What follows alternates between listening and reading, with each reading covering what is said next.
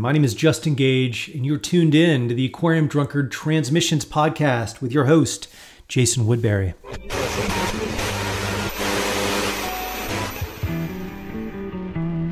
Think differently music. Music creates order out of chaos, for rhythm imposes unanimity upon the divergent, melody imposes continuity upon the disjointed, and harmony imposes compatibility upon the incongruous. Yehudi Menuhin.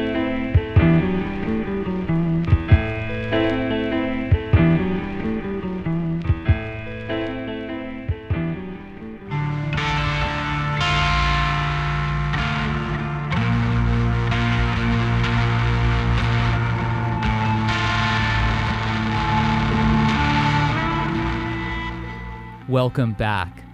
Music is never entirely incidental in a movie made by our guest this week, director, collage artist, and music maker Jim Jarmusch.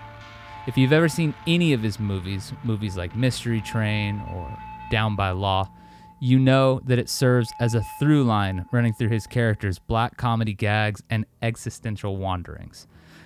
Jarmusch's movies don't always adhere to the same stylistic template, but music is always integral to what's happening on screen. The soundtrack to one of his films, 2014's vampire yarn Only Lovers Left Alive, was recently reissued by Sacred Bones Records, which also puts out albums by Jim's band, Squirrel, and it features lutenist Joseph Van Vissem and guest appearances by Madeline Folan of Colts, Zola Jesus, and Yasmin Hamdan.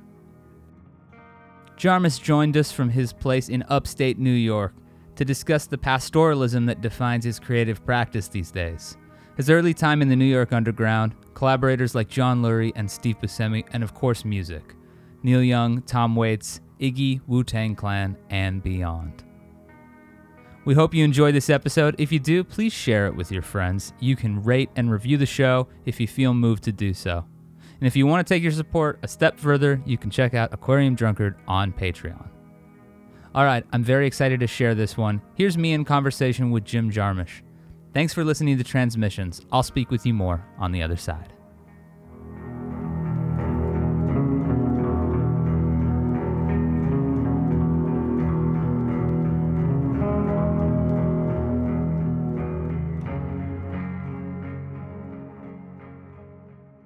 Jim, thanks so much for joining us here on Transmissions. I'm very thrilled to have you here. Thanks, Jason. Happy to be here. Well, to start this episode off, we heard a few selections from your discography, or stuff that's associated with you at least. We heard your Wu-Tang infomercial, one of them from the Wu-Tang Clan Meets Indie Culture Volume 1. Then we heard Squirrel's Streets of Detroit. And then I played a tiny bit of Kurt Weill's Losing Momentum for Jim Jarmusch, which is, of course, his slowed down 33 RPM remix of a 45. You eventually heard that at some point, right? And invited him to do All Tomorrow's Parties? Well, actually, I'd invited him before, and then I heard that, and then I felt kind of funny, like, oh, you're just inviting him because he did it. But I was just interested in his music, and then after already kind of trying to figure out the roster for the ATP thing, then I found out about that beautiful piece of music he made. I was very honored. Isn't it? It's. I mean, I like the original too when it's played at the right speed, but when you put it in that register, the 33 RPM register, it just sounds so ghostly and beautiful. It's really a pretty remarkable and evocative thing.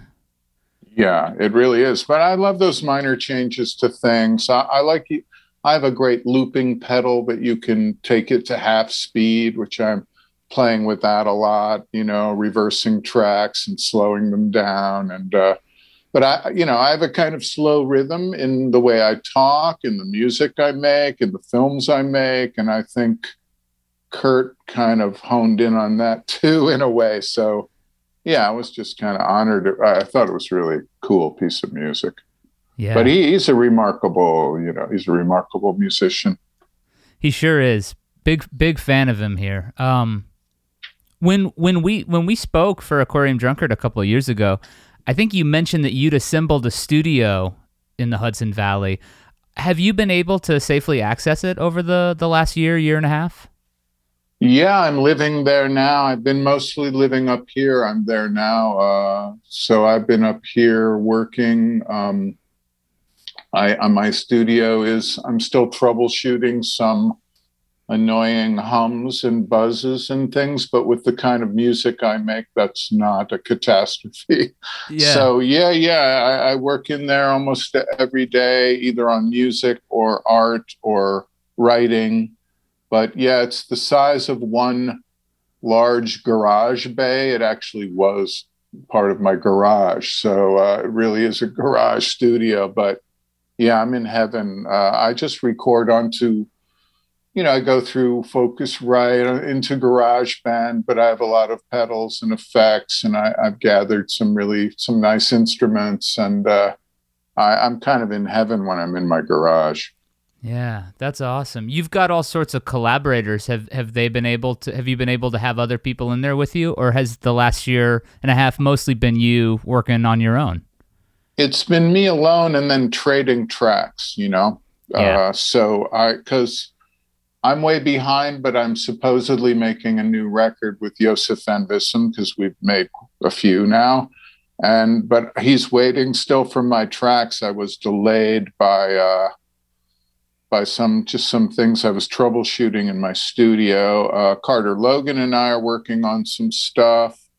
I've been gathering a whole collection of solo almost all electric guitar pieces. That would be like a double record. I have enough stuff for that. So yeah, collecting a lot of stuff. Working on a few other projects that I don't know if I can mention because I'm not sure if they're announced yet, but one of them involves remixes. I think I could mention it. Oh, I don't know. It's like, anyway, no, I won't. I'll just leave those go. But a couple of cool things I'm working on too musically now. Yeah, that sounds pretty great. I mean, obviously the recent stretch of time has been pretty brutal in so many ways, but as far as being able to hole up in the studio and work on stuff, I suppose there hasn't been much else to do, so it's a good time for that. Well, yeah, it's been brutal in a lot of ways and sad and strange. But for me, it's been the really good thing is I have for years been trying to live most of my time up here in the Catskills, and just part of my time in the city. And I used to be up here like maybe 1/4 of the time. And now I've pretty much flipped that. So I'm in the city maybe only 1/4 or 1/6 of the time lately. And for me, that's like a dream come true because I love New York City. I love traveling. I've spent my life traveling. I've spent my life, a lot of my adult life living in New York, which I do deeply love, even though it's changed in a lot of ways that I don't love. But up here, it's like I'm in the woods. I have a room where I can record music. I can work on art. I have a book of newsprint collages coming out soon in June, anthology books, and a show coming up in September at James Fuentes Gallery in New York. So, and I'm making more of those. I have a little screening room in the other room where I have the Criterion Channel, which I call my drug dealer, So yeah. I have incredible films. I try to watch at least one film every evening. And then I can make music, work on art. I'm working on a book of poems. I have, little scripts I'm not working on as much as I had intended.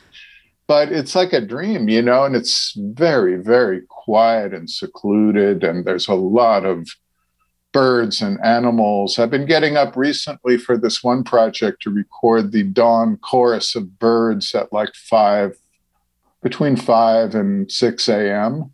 And because in May, now's the time all the birds have returned, and it is insane. It is amazing. So I have some recordings of those now, some tracks that I'm going to add some things to, maybe with Carter.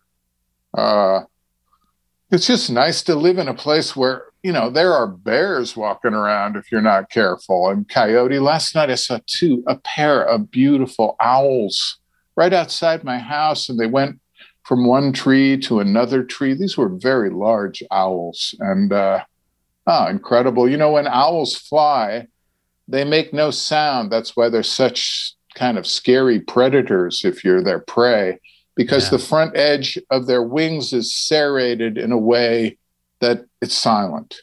Yeah. So these owls, they were large animals, and they'd just sort of jump off the branch and then catch themselves with their wings and cruise. And I didn't hear a thing, So that was kind of cool. So, I'm seeing all that kind of stuff. I hear coyotes at night. I come out of my little studio at midnight. Sometimes there's like a deer standing there, Yeah. So it's just kind of great. I love that kind of stuff. So I've kind of been in heaven part of this pandemic thing, getting to just be up here and work on my own stuff and create things. It's been kind of great.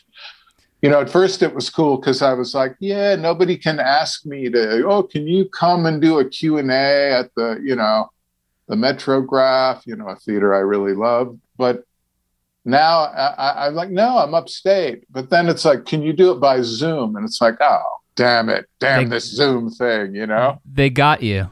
Yeah. Yeah, but that's good too. So anyway, yeah, I'm really digging it up here. I really love it. And I can make music as loud as I want all night long. I don't have neighbors close enough to hear it. What am I going to bother the foxes outside, Yeah, yeah.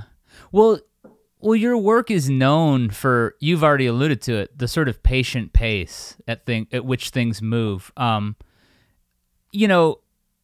Whether it's a comedy like The Dead Don't Die or something more atmospheric like Patterson, which I guess is it's sort of a comedy in my mind. I don't know how, a very gentle comedy, but whatever you do, even something that's a little bit more atmospheric or brooding like Limits of Control or Ghost Dog, that slow, patient crawl is always present in your work and in your musical work as well. I think so many people's perception, at least I certainly know my own perception of time has changed so much through the pandemic, and natural pace has been sort of, in a weird way, disrupted. Did you find that your routines changed, or your perception of the way you think of hours has changed at all over the last year? Well, yeah, for a lot of last year, I wouldn't even know what day it was anymore. It'd be like, really? It's Saturday? Yeah. So, yeah, that changed a lot, but not in any way that was upsetting. It was kind of a nice way to just drift, because then you'd call your friends and then they'd say the same thing, like, wait, what day is it? So everyone was kind of suspended. But as far as that personal rhythm of things, of expression, I don't analyze those. I don't really know where that comes from. It's kind of like if you were to ask Cy Twombly, why are your paintings so kind of minimal? Or if you ask, certain musicians like Morton Feldman, why is everything so slow and spare? Right. Some people just have certain rhythms of expression. I remember a few years ago, I was talking to, I guess, Josh Safdie, the Safdie brothers, whose films I like a lot. And we were saying, I said, I love your films so much sometimes because they're very, very different than the rhythm I would ever find. And he was laughing, saying, me and my brother were saying that recently about your films. Like, well, we really dig his films because they're nothing like the rhythm we would ever Right. embark on. And so, it's an appreciate, but I don't really know where that stuff really comes from.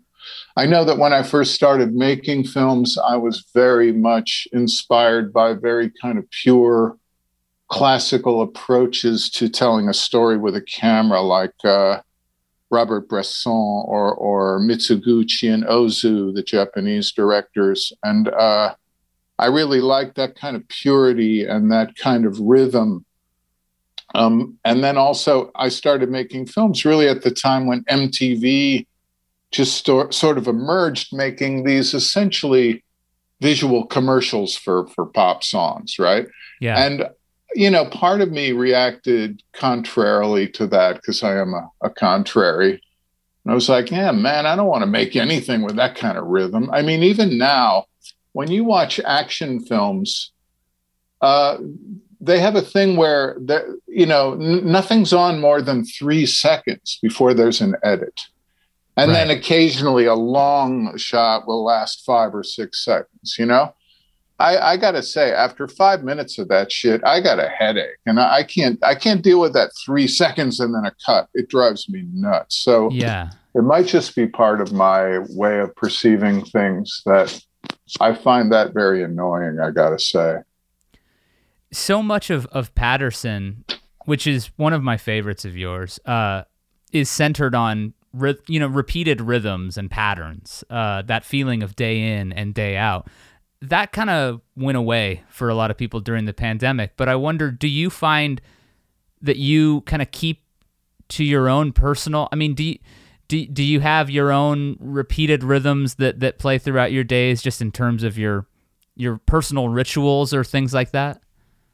I do a little bit, I try to do some physical things first. Lately, I walk 3 miles a day, and I often do some Tai Chi, at the end of which I have some meditation period. Mm-hmm. So I like to do that as a kind of what I do every day. And then the rest of the day varies depending on obligations I have or what free time I get to escape into my studio. Yeah. So those things vary, but I do try to have a certain rhythm of first paying attention to my, myself as a machine or whatever, my physical being.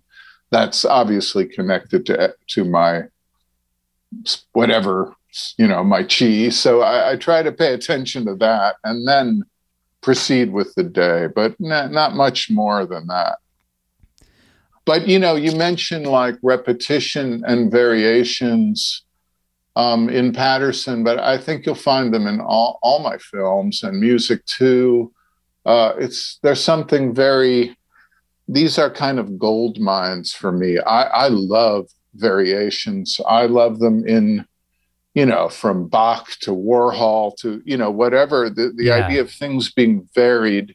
And that's what nature is too. And it shows you endless variations. And those things, really inspire me. Like I'm an amateur mycologist and ornithologist, right? I for years, I tried mushroom identification and bird identification, but like fungi, there are like, I don't know, 50,000.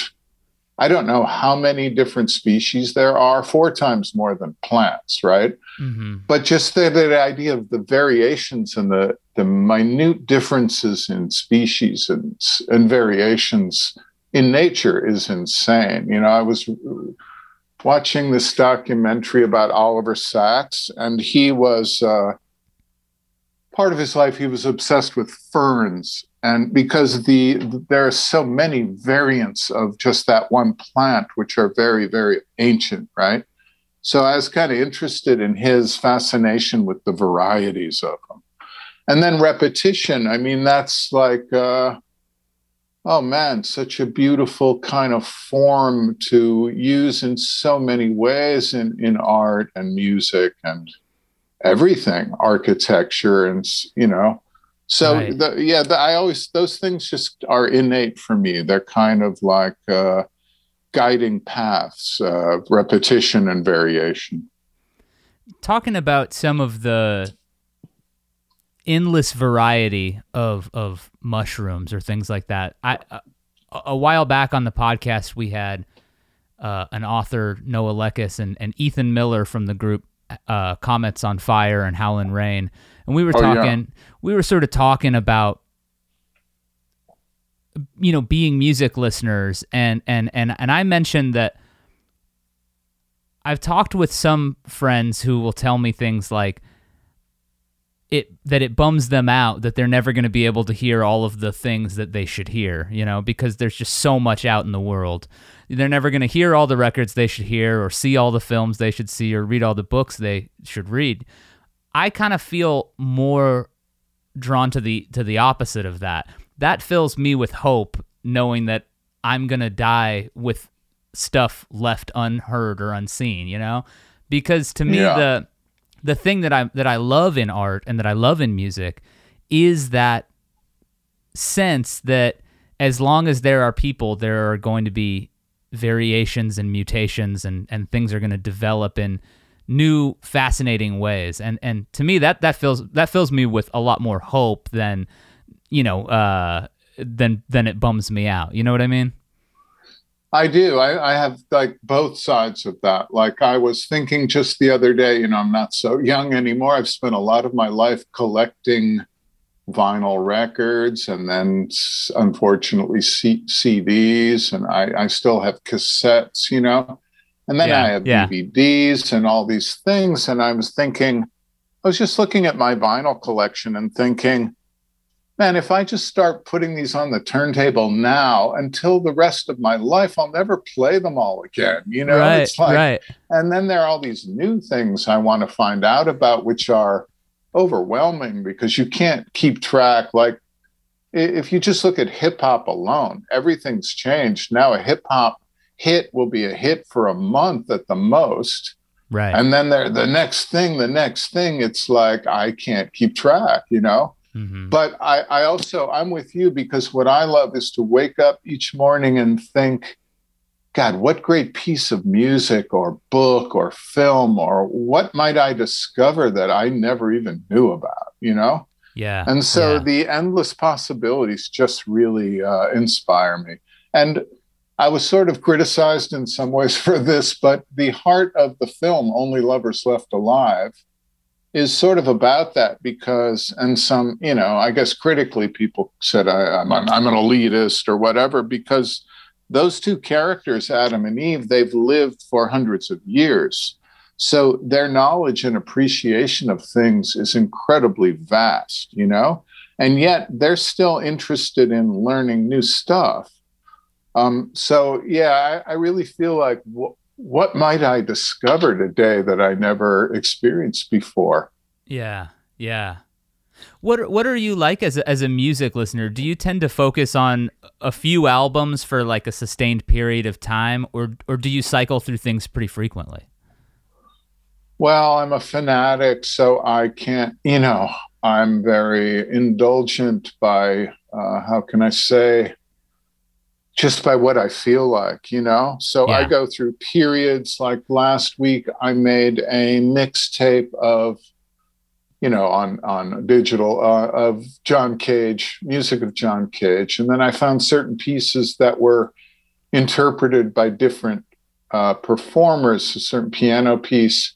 So I put like 5 in a row, and they're just slightly different, So, I had a big John Cage day, but, I might wake up and I've got to hear Miami by the Gun Club, or I've got to hear, I got to go back. Oh my God, it's Ghostface Killer's birthday. I got to listen to some of his stuff, or So it really varies so much as to whether I'm going to listen to, some maybe obscure classical music, or I'm going to listen to, I don't know, some metal stuff, stoner metal, Neuroses, or if I want to listen to Royal Trucks, or I don't know. Like I'm sort of a fanatic, so it's really variable, but I listen to music a lot. Yeah. And, music is really, I think, the most beautiful form of human expression, I got to say. I love movies because they're the closest to dreams in a way.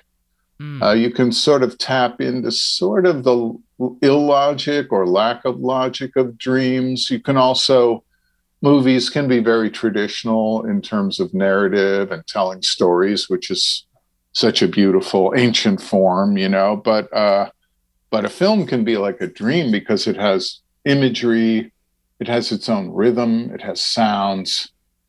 But music is so pure. You know, I think sometimes I saw some footage on YouTube of like, I think it was Eric B. and Rakim playing somewhere in Central Europe, or I might be imagining this, but people were singing along, but they don't know what the lyrics are. Yeah. They're like mouthing along to Rakim. How can that even be? But the music was still so important. It was hitting them. They were feeling it, you know? Right. So I don't know. Music is just remarkable to me. It's so magical. Another thing you mentioned when we last spoke is that at that point you were listening to the then current posthumous Alan Vega record, It. Have you been able to listen to his new one, Mutator, which is on the Sacred Bones? Definitely. Yeah, definitely. Yes. I've been trying to think of something I could do because Liz, his wife, you know, she's really a remarkable person, and they're trying to get other artists that really love Alan Vega's work to like create little things around Mutator. And I wanted to write something or make some small film, but I've been sucked away in so many things. But yeah, I've been blasting Mutator for like a month or two now. Excellent. The notion that there's more in the Vega vault is also something that makes me very happy and excited to know, you know? Yeah, definitely. And hats off to Martin Rev too. You know, I like his solo stuff as well, but those guys, a lot of it really. So much of it is fantastic. Those two are their esteem only grows. Yeah, it's really true, you know? Well, so you've always worked with a lot of musicians in your films. You started playing when you were in your early 20s or so, is that right? Yeah. What drew you to play? Playing in quotes. Well, what drew me was the wild enthusiasm in New York City and the East Village, Lower East Side of like making our own music that could be amateuristic, you know? And that whole thing was just exhilarating. That, you know, I've said this in other interviews, but there was a time in the late 70s where there were flyers up posted everywhere in the East Village that at one point that said, "Everyone here is in a band." And it was kind of true, you know? Yeah. But it was so exciting that, oh man, this isn't fueled by professionalism or I'm going to get over, or it was like fueled by expression. And, you know, the people starting that, you know, and all of these things are like, I look at all forms of expression and like schools of music as just waves in the ocean that break off of one another. So, you know, but what kind of exploded in the, you know, in the Lower East Side at that point around Max's, and then of course CBGB's, and then after that other clubs, and then the so-called, you know, no wave period was amazing because there was also a renunciation of like just playing blues-based rock and roll, you know? Mm-hmm. It was like, okay, let's see what else can happen here. And that's very important to me. And as much as I have huge, you know, idols in guitar music of, you know, Link Wray and Ron Ashton and stuff, I got to say, I am just not really any more interested in kind of blues-based rock and roll. I heard a quote recently from Julian Casablancas saying that he was just bored with that, you know? Yeah, But I realized like a few months ago, I have a weird aversion to hearing like guitar breaks in songs that I just don't want to hear that shit anymore. Like I've heard that a million fucking times. I don't want to hear these, you know, I don't know. I just can't do it. I have to turn it off. I got to hear something else now. Sure. And I love electric guitars. I love it, but I'm getting so bored with that, you know, repeated riffing of stuff. It doesn't do anything for me. It's gotten to a point where, you know, it's not just that I ignore it, it's now that I avoid it.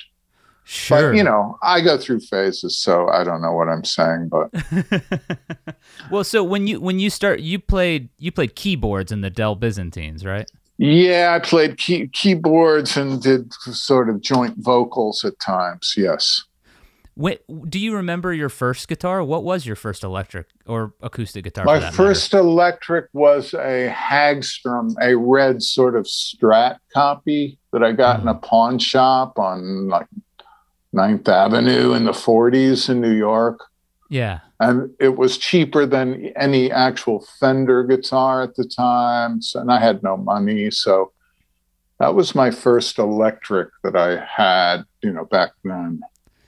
Did the freedom of the no wave thing, in which people were able to be very abstract with what they were doing, deconstructive with what they were doing, do you think that appealed to you in part because because of sort of the qualifications for being in a band had basically vanished at that point, basically? Do you feel like that was part of what you were excited about, was that it was sort of uncharted waters?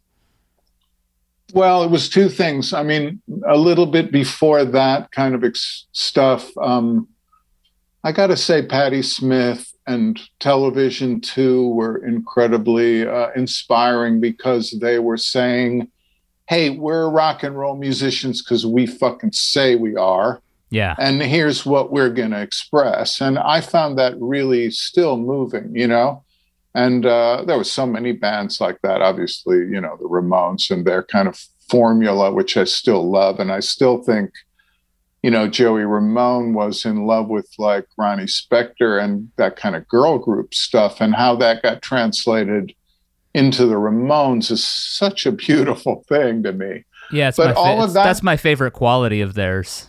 Oh yeah, so beautiful. But so that stuff meant a lot to me. But I was also obviously interested in all kinds of music, including avant-garde, so-called classical music, and certainly like outside jazz. And I loved Ornette Coleman and Albert Ayler and these kind of things. So when that sort of so-called rock musicians, or that little scene, expanded into not blues-based rock and roll, like DNA particularly, and that kind of stuff, man, that just really, I just loved that. It just opened my mind. Like, even this form doesn't have to be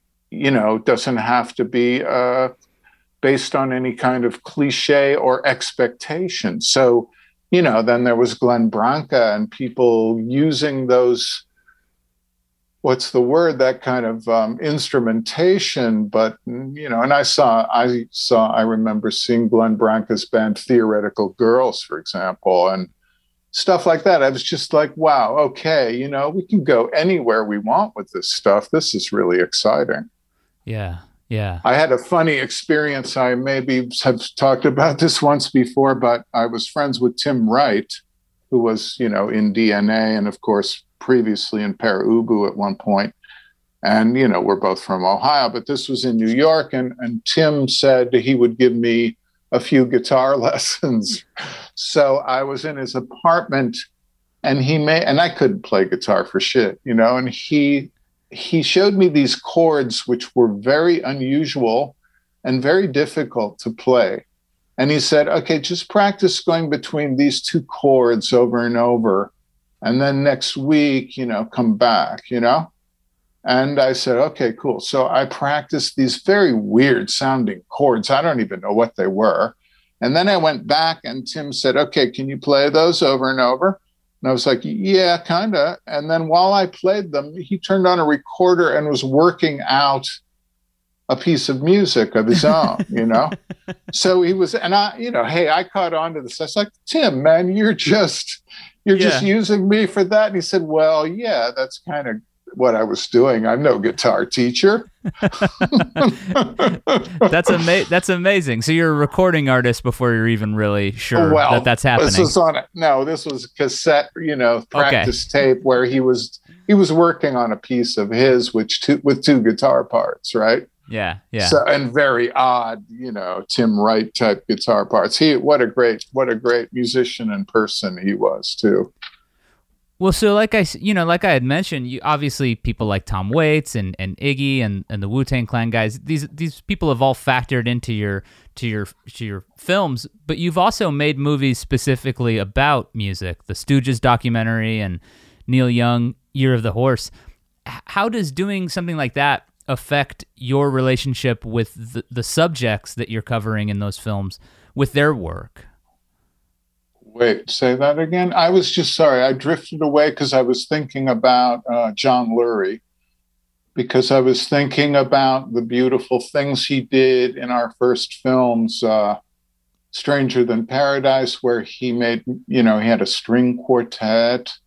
And and in Down by Law, I met all these incredible musicians at that time because he brought in Mark Rebo and all these people that are since friends for many years, And, there's something about John's, also his openness to music and acting and doing various things as an artist that was very inspiring to me too. And working with him, I'm just going back because, I don't know. And I remember in those early days in the late 70s, like Jean-Michel Basquiat was a friend of ours, but he really kind of followed John around because John encouraged him to play the clarinet and Jean was into that. And Jean was very young and he really liked, John was kind of inspiring. He used to call him Willie Mays, I remember. But John was very important in that way musically too. And then next I got to work with Tom Waits. And then after that, of course, with Neil and RZA and, these amazing people, all of them, were real gifts. But sorry, I drifted back to John for a second because. No, that's great. I'm a big fan of his for sure. I really enjoyed his painting show. I love his paintings. I didn't see all the shows, but I love his paintings. But yeah.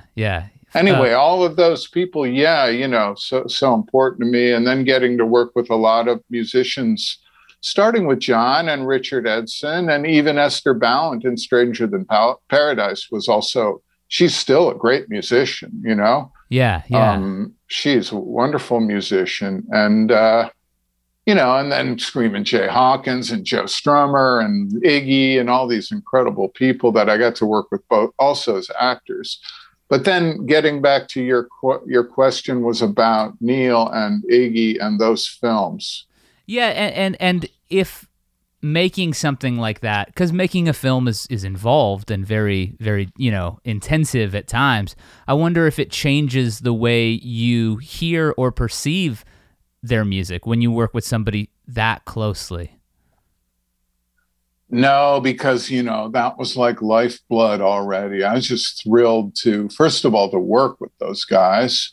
Right. And then to make a film about their music, I was already, come on, the Stooges, that's like my blood. I'm like Midwestern Stooges, MC5, and then a lot of,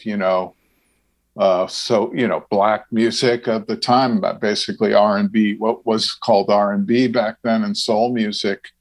That was my blood, So those guys are heroic to me. And Crazy Horse, I love all of Neil's music, but Crazy Horse is like, I don't know, that just speaks so deeply to me, the wildness of it. Well, the wildness of it and the meditative, the sort of, obviously you've explored a lot of drone in your own work, films and music, but yes, for sure.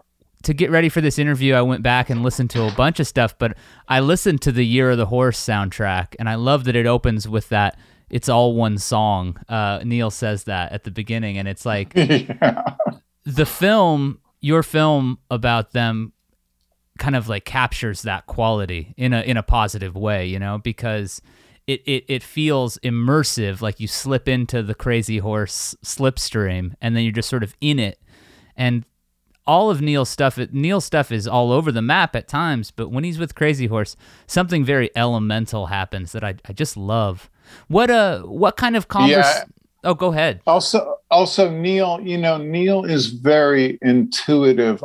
I am also, and I learned a lot from being with Neil about always, and I've learned it from other people. The great DP, the director of photography, Robbie Mueller, certainly taught me to always trust your instincts and don't analyze shit. Like, make sure, you're feeling it and trust your feelings. And I remember Neil saying to me once during the Year of the Horse filming stuff, he said, or maybe it was it was about Crazy Horse. He said, we never, ever think about what we're doing. That would just ruin it, man, because they don't, it's not about that. It's like feeling it. And the beauty of Crazy Horse too is somehow in the imperfection, in a way, of the rhythm section of, Ralph Molina and Billy Talbot. They are not metronomic musicians. You know what I mean? There's a elastic thing that moves around because it's not perfect. And that is what makes them so great too. And Neil knows that. He loves that, Yeah, it's that human quality, the sort of the perfectly imperfect thing that happens, where it sounds natural in it doesn't just sound natural, it sounds like extra natural or something. I don't know how to put it. Yeah. If you ever mentioned like a click track, probably Pancho would have pulled a gun on me. You know what I mean? Of course. we don't do that. What kind of conversations did you have with Neil about Dead Man before he recorded the soundtrack? Did you have any? Did you sort of lay out some thoughts, or did you guys just sort of go into it a little bit, blind is probably the wrong word, but, a little bit less formed? Well, we had an interesting thing. Like, I had given him this, I met him while we were shooting because we had a day off in Arizona at one point, and Crazy Horse was playing, and I was able to get a whole bunch of tickets for the crew and everybody who wanted to go. So we saw them. Oh, a beautiful show. And then it was like around the period of Sleeps with Angels, I think, that album. Mm-hmm. And then afterwards, I got to meet Neil through Elliot, because I knew Frank, who worked with Elliot. I got to hook up through Rick Ocasek, who helped hook me up with. So anyway, Elliot hooked me up so I could come and just talk to Neil after that show. And I remember saying, Neil, and introducing myself, and I said, yeah, we're shooting this film, and really, I just wanted to see if you might be interested in, scoring it later. And he looked at me and said, I don't make plans. And he was about to get on his bus. And then he turned back and said, I'll tell you what, when you have a rough cut, man, send it to me. And I promise you, I will respond in a matter of days. I give you my word of whether I have if I feel it, right? Sure. So when I had a rough cut months later, I got it to Neil. And 2 days later, he calls me up saying, hey, I want to do this. I love this film. I want to do the score. Can you fly out here, and hang out in my ranch for a few days and we can talk? So I got to fly to California. I got picked up. I got taken to Neil's incredible Broken Arrow Ranch. I got to stay overnight for 2 nights and just talk. And Elliot was there. So first, Neil said he had the interest of getting Dave Grohl and Chris Novoselic from Nirvana. Kurt was gone, right?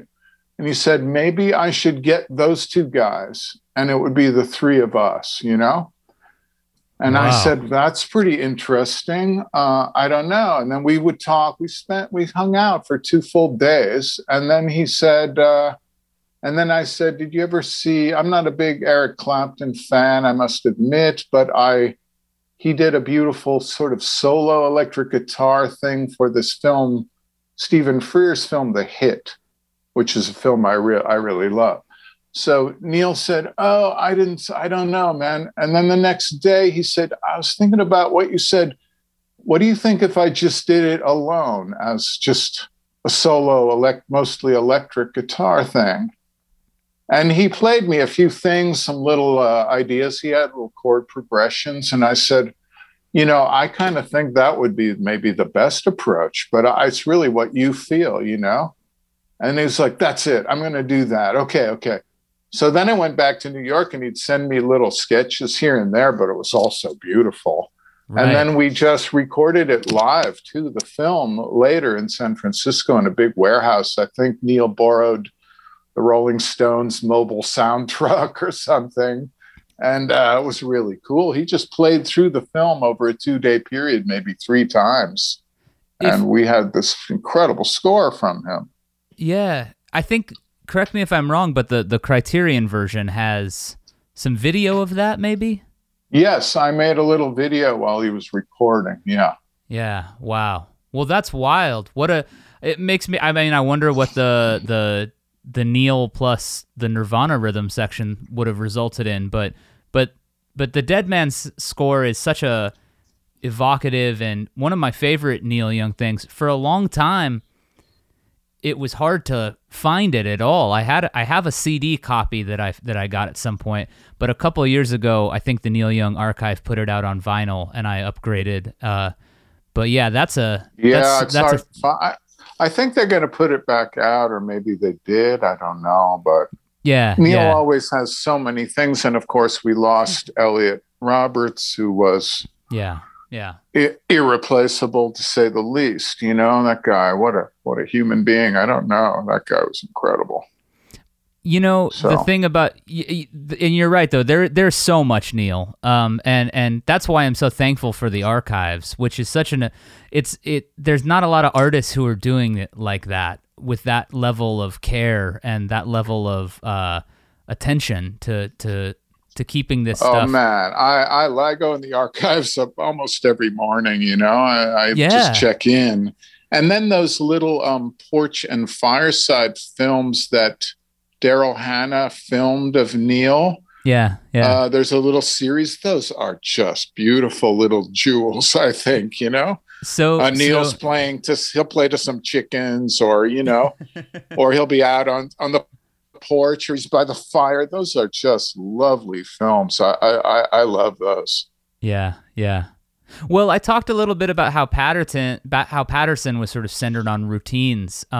And sort of the rhythm of daily life, but sometimes your films are sort of about the opposite of that, you know, sort of being a stranger in a strange land, like Mystery Train, or The Dead Don't Die, which is sort of basically about the world ending, more or less. I walked out of the yes, it is pretty much. It gets pretty dark intentionally, but I walked out of the theater of that one, you know, and I was so surprised by it because I guess I wasn't sure what I was expecting, but it wasn't whatever I must have been expecting, because there's this sort of, it's got this B-movie sort of genre horror thing happening, but then there's this almost like Looney Tunes charm that's in the mix. And then with all of that, though, I get the sense that the dread that sort of pulses through the movie is very real and very serious as well. You know, that sense that things are going sideways in our world, and clearly we saw that with the pandemic, but you could see it before the pandemic too. You know, the apocalypse. Well, we could see it with the climate crisis very clearly in 1970. You know, right. So come on, for 50 years at least, we've been seeing. You know, it's been very, very. We've been denying it forever. Yeah. So I don't know what happened. That film, The Dead Don't Die. I'm proud of the film because it has a very weird balance, and I don't know. I really think I think it's funny, and it wasn't intended to be. So a lot of horror people, they don't like it. And I understand, because the last thing I wanted to do was make a horror film where tension builds, here comes the monster. Yeah. You know, like that's not what we were trying to do at all.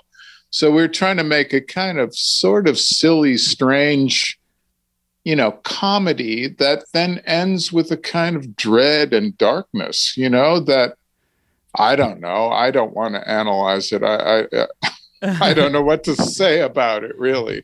Yeah. But, you know, and it was very, very hard to make. That film was really traumatic, just physically to pull off, or I don't want to go into all the reasons. But so it's kind of like, okay, I don't know. I always move on, you know, like the Only Lovers soundtrack thing that, I don't watch the films once I'm done with them, really, Right, so right. I haven't seen Only Lovers since 2013, and I haven't seen The Dead Don't Die for several years, and nor will I ever see them again. Right. You just got to let them. What do you think motivates that letting go? Is it just that? Well, you just got to go forward. I don't like looking back. I don't like analyzing it. I don't want to see the mistakes I made. I don't want to see how would I do it different now? We did it, and making films is very difficult. It's people who don't make films have no idea how hard it is. It's really it'll kick your ass. Yeah. So. I remember Werner Herzog once telling me, we must be like athletes because to make a film is insane and we're out of our minds to attempt such a thing. And so, it's so hard. So once you've done it and you give it your all, I got to walk away. They're like, okay, they're like my children now. They go out in the world. I can't take care of you now. I gave you everything I have and good luck to you, Right. Yeah. Yeah. Well, I don't want to dwell necessarily just on The Dead Don't Die, but I do want to note that I'm a huge fan of Steve Buscemi, and he is so funny in that movie and so deranged. He's almost doing something like he might do in almost like some of those Adam Sandler movies that he's in or something. Just this sort of like wacky. I mean that as a compliment for sure. I'm a huge fan of him. You guys go way back, right? Like, yeah, we go way back to the late 70s. We've been friends, and he lives near me some of the time up here in the Catskills, so I get to see him. Oh, really? I just love Steve. I've always been in love with Steve. He's just the best, and he's such a great actor. But we had a funny thing while we were shooting The Dead Don't Die. At one point, somebody said to him, because he's wearing that pseudo MAGA hat. Yeah. And somebody said, Steve, what if like people come up to you in a restaurant or something and give you shit about that hat? No, he said, and then he said, no, I'm worried they're going to come up to me and say, we're having a meeting. Maybe you want to, Steve was thinking, I'm more worried about that. Yeah, I'm not. Yeah, that's, that's, so you guys were sort of in the same, I mean, kind of in the no wave thing, right? I mean, more or less associated. Oh, with that? Yeah. I used to see Steve perform with Mark Boone Jr., Mark and Steve in these clubs in the Lower East Side. And, before Steve had even been in a film, they did these kind of very weird comedy duo skit stuff that was very dark and strange and hilarious, Yeah. And we had John Lurie and Rockets Red Glare, and we were always going to see them, Steve. And then Steve was a bartender at First and a bar we used to hang out too. I think both Mark Boone and Steve were bartenders there. So yeah. it was just, we go way back, Steve. And then, Jo Andres, Steve's wife, who unfortunately we lost, was an incredible artist and choreographer and filmmaker. And so the two of them were just always fascinating people. I just love them. I love Steve. You've always been very, very open about sort of embracing, drawing inspiration sort of from wherever it may present itself. Do you think that was that an ethos that you can tie back to those early days? Do you think was that something that you feel like you might have picked up on the spirit of the time and carried that forward? Does it feel that way to you? Wait, what? The early days, sort of the early no wave days. But carried what through? Sorry, that's like a. Just that. Yeah, stoner response. Wait, what? Well, it's probably a response to some sort of stoner question too. Well, what I was sort of asking was about, you've always openness to things. Yeah, to just to being inspired. I think it comes from honestly my mom and her mother, my grandmother, because my mom was a writer. She was a film reviewer before she got married for the Akron Beacon Journal. But my mom and my grandmother were always very open to all kinds of forms of expression. My grandmother was a school teacher with no money, but she used to refinish furniture in her basement and then trade it to like gypsies and these Persian rug dealers that would come in a van smoking these black cigars. And she was very open to lots of strange kind of, appreciation of things. My grandmother used to cut images out of magazines of famous paintings and then frame them and put them up. Wow. She'd have little Rembrandts that she took out of a magazine, but put in a nice frame she got in a garage sale or whatever, but very highly aesthetic. And they were always very open to, different forms. My mom told me she got to see Artie Shaw play once, and, she got to meet Roy Rogers, and she covered the wedding of Humphrey Bogart and Lauren Bacall because they got married in Ohio. So she got to cover it. She got to take a train to New York to write about Marlon Brando when he appeared on Broadway before he even made movies. Wow. And she came back, and I don't know if it was Streetcar or what, and she wrote a review referring to him as having animal magnetism or something like that, Yeah. And my mom, she loved Robert Mitchum, but she loved James Thurber. She loved, Renaissance painting. And my grandmother, she listened to Charlie Pride records in her basement while refinishing furniture and then going upstairs and reading Proust, And, in a very modest, tiny little, she had no money or anything. So I think they really opened my brain when I was little to, and also my grandmother really instilled an interest in indigenous and Native American culture for me. We took a trip to Southern Ohio together to see the Indian mounds, and she used to give me arrowheads for my birthday. Yeah. And she got me really interested in that, which is still a huge part of my soul, of, my interest and appreciation for, Native culture in America and all over the planet, indigenous cultures, Yeah. So I think it came from them, really, You mentioned making a book of collages, which I didn't actually realize was the case, but I'm really excited to see that eventually. Thanks. Yeah. They're very minimal. I'm very inspired. I love newsprint. So they're only made of newsprint, and then put on, and often all I do is often replace heads or remove things, So, but yes, I love making these little collages, and I try not to think while I'm doing them. I listen to music. I always do them in a kind of peaceful way in my little studio, and I have hundreds of them, Yeah. And I'm a big fan of collage art, or the whole form of collage, and also how it spills into music and other forms, for sure.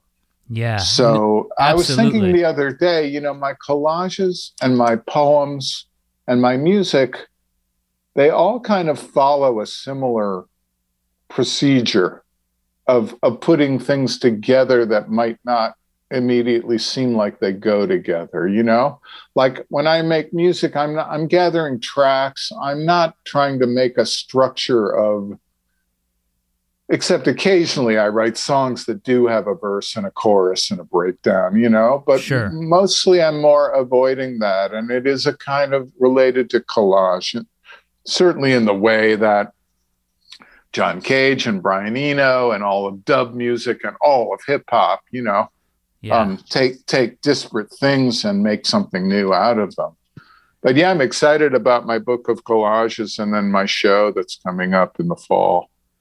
Well, that's great, and I can't wait to check it out. And Jim, I can't thank you enough for taking the time to talk with me about all this stuff. I feel like I could just keep going and going and going, but I should. Well, I did want to talk a little bit about the Only Lovers soundtrack. Let's do it. Yeah, I love that soundtrack. Because that's coming out it's being re-released on our friends Sacred Bones, Caleb Bratton, who has so many artists on their label that we love. And, we made it was originally on All Tomorrow's Parties, ATP Records. Barry and Deborah, we worked with them a lot on, they put out our first Squirrel EPs. They also did these really beautiful things, I gotta say. This is Barry Hogan and Deborah Higgins from All Tomorrow's Parties. When Only Lovers came out, they put together these events, which were concerts that had White Hills played, Josef Van Vissen played solo, Zola Jesus played, Yasmin Hamdan played, and Squirrel played. We played live shows, but they also had these rooms they recreated from the film, and they'd have vampire nurses giving people little shot glasses of blood in quotes when you entered, or yeah. Oh man, they did these beautiful things, and they put them on in Berlin, Cologne, London, Paris, and New York. And this was these ATP, and I also did I curated an All Tomorrow's Parties, and they used to do those incredible those festivals, right? And they did it with no corporate funding. And eventually they, I don't know, they had financial problems, and our record was sort of out of print. So we kind of took it back from them. They agreed we should take it back. Sure. And, but I just got to say, the things they did for the film and just their imaginations and what they did some incredibly beautiful things for us. So initially we were on ATP, but now we're putting it back out on Sacred Bones because it had gone out of print. And, Sacred Bones put out Squirrels. We did a record, some music for Robbie Mueller, fairly recently. They put out a kind of almost stoner metal EP that Squirrel did called EP 260. Yeah. They put out a record with me and Josef, at least one of them. We love them. They're a fantastic label, and we're excited. We're going to do some more things with them in the future. But I do have to mention ATP because they've had some trouble, I guess, just financially. How could you not in this world if you first started out avoiding corporate financing, Yeah, exactly. Exactly. So, I don't know what problems they've had exactly, but I got to take my hats off to them for what they did for Only Lovers Left Alive. They did some beautiful stuff. So. Well, and it's such an evocative soundtrack. It's such a cool of all of your films. I mean, it's almost impossible to separate the music from the films, but with Only Lovers Left Alive, it's especially difficult to do so because it's all sort of this connected thing, and the variety of tones, from sort of these like very almost spooky things to these just like ecstatic and beautiful things. It's a great thing. And then of course you've got that incredible version of Funnel of Love, which is mind blowing. So yeah, it's a good thing to have. Yeah, well, I'm a Wanda Jackson fan, and I've always loved that song so much. So, and I got to see Wanda Jackson once at the Continental Club in Austin, Texas, years ago, where Elvis used to play and shit. Cool, really cool little club. But, it was really funny because Shane, that's Madeline Fallon from Cults, who did the vocal for us. And Shane Stoneback, he brought her in and made her stay in the studio like a whole night long, I think, making her drink whiskey and go out and smoke cigarettes. And her voice got kind of damaged. But she is what a sweetheart to do that for us, and what a beautiful kind of version. And Shane kind of put that version together and got Madeline in there, and that we really love that. And then Josef got Zola Jesus to do something on one track. And of course, we have Yasmin Hamdan, the incredible Yasmin Hamdan, doing a track. So, we like the idea because the movie takes place in Detroit and Tangier, and it's about the past history of human expression. And I don't know what it's about, but it's kind of weighing old things and new things. Yeah. And so having Yosef's lute with our kind of molten guitar approach and drums, it just seemed like it was really a kind of pleasure to find how these things intersected kind of intuitively together. Yeah. Wow. Well, it's incredible. Carter Logan and Yosef and Shane and I were really the elements of Squirrel at that time. And Carter and I continue, and we still, connect with Shane and Yosef for sure.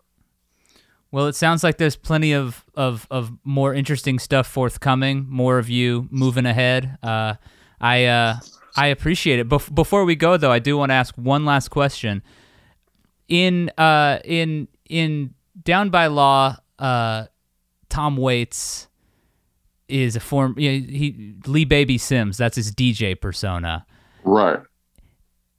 Now I decided I don't want to ask you this because it might be ruining something fun, and I don't want to ruin something fun. I was going to ask if when in Night on Earth we hear Tom Waits on the radio, and I've always just assumed it's the same DJ, but I don't want to. I don't know. I might have to cut this out of the podcast because now I'm like, why ruin the mystery? I don't know. Well, it's intended to be, or at least it's intended that you would make the connection to wonder. Sure. So I guess the intention was to provoke you to ask the question without really answering it. That's perfect. No, that's exactly kind of right. left field answer. Tom, because Tom had some of that stuff. He had, I don't know. He knows all that pattern stuff. He loves all that, like the records go round and round, and the sound, and all that stuff. Yeah, he's got such a great DJ voice in Down by Law. I love when he does his little demonstration. But did you ever listen to the radio shows that Bob Dylan hosted? He had his own radio show. What was it called? Theme Time Radio Hour. Yeah. Yeah. And one time he introduced a record by saying, "Some say that this singer."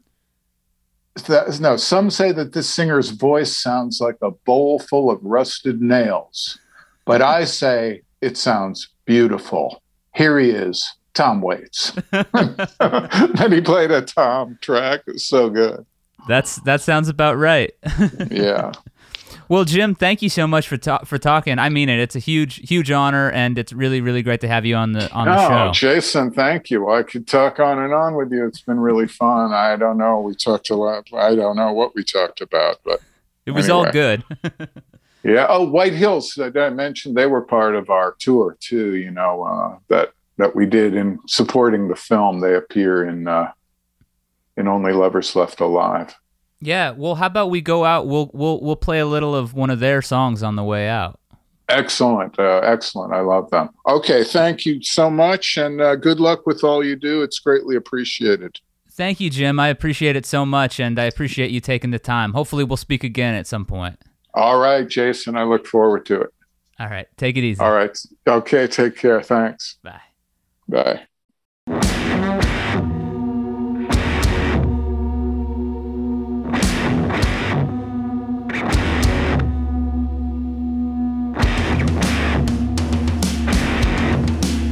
Thanks so much for tuning in. I'm Jason Woodbury. I write, host, and produce Transmissions.